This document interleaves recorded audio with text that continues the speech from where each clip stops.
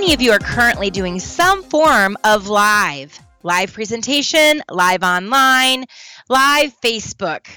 Well, guess what? If you aren't doing that, that's a huge opportunity for you to connect with your marketplace, with your peers, with your audiences by just using the tools that are already out there for you. I love going live because it provides opportunities for a recording that I could use for a micro-learning later on.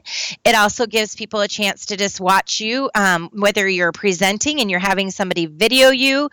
It gives people a chance to be where you are and meet you where you are and kind of just touch base with you while you're not speaking directly to them, but you are keeping them engaged within your presentation wherever you might be. So here are a couple tips for you, whether you're going to do something like Facebook Live, or maybe you're going to use something like UMU and record yourself live and have people live online. Doesn't matter what tool you're using, but broadcasting is really important.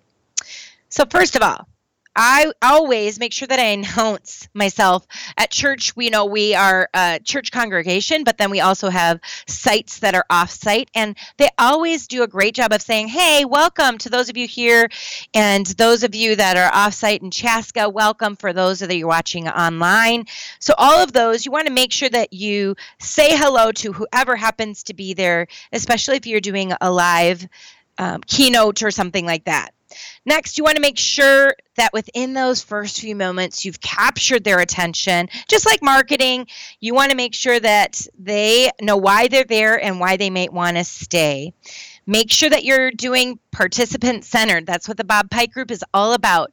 How do I engage people instructor-led, but participant-centered?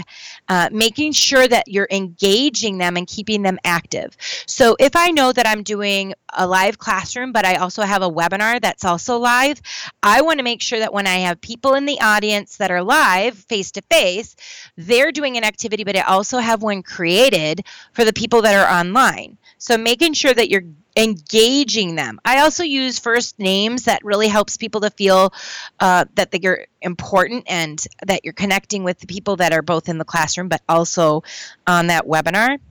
I also make sure that I call audibles. Hey, 30 seconds, consider this, or 60 seconds, talk with somebody or text chat someone. I'm making sure that I'm giving directions for both places. And if I'm doing Facebook Live, I am going to maybe have people that are on with me just consider yourself for a moment, reflect on this question, but including them in whatever activity you might be doing. I also want people to follow me. So if I'm using Facebook Live as my tool or UMU as my tool, I want people to be following me so that when I do go live, it automatically goes into their feed and they'll see it pop up. And they might see it as a notification on their cell phone or something like that. So I want to make sure that I have people opt into that so that I'm not having to constantly figure out how do I get people to be watching me when I'm presenting. Oftentimes I'll present a keynote and I'll have a little bit of it, maybe the first 15 minutes on Facebook Live. Well, I want to make sure I have people watching me. I don't want it to just be Facebook not live where no one's there. So I need to ask for follows every single time I do that. And then make sure that when you close, just like in every single podcast I have, I might say, until next time, or thanks for listening to this podcast. We'll see you next Friday. Well, you want to do the same thing. Instead of saying, you'll hear from me next Friday, you're going to say something like, thanks for viewing and watching. Thanks for the likes. I saw lots of those. I saw some hearts that you're loving it. We'll continue to bring you great content, great information. So make sure that you are verbalizing that thanks and letting them know that, hey, we do this every single week on a certain day. People get used to knowing that you're going to publish something or you're going to go live every Friday.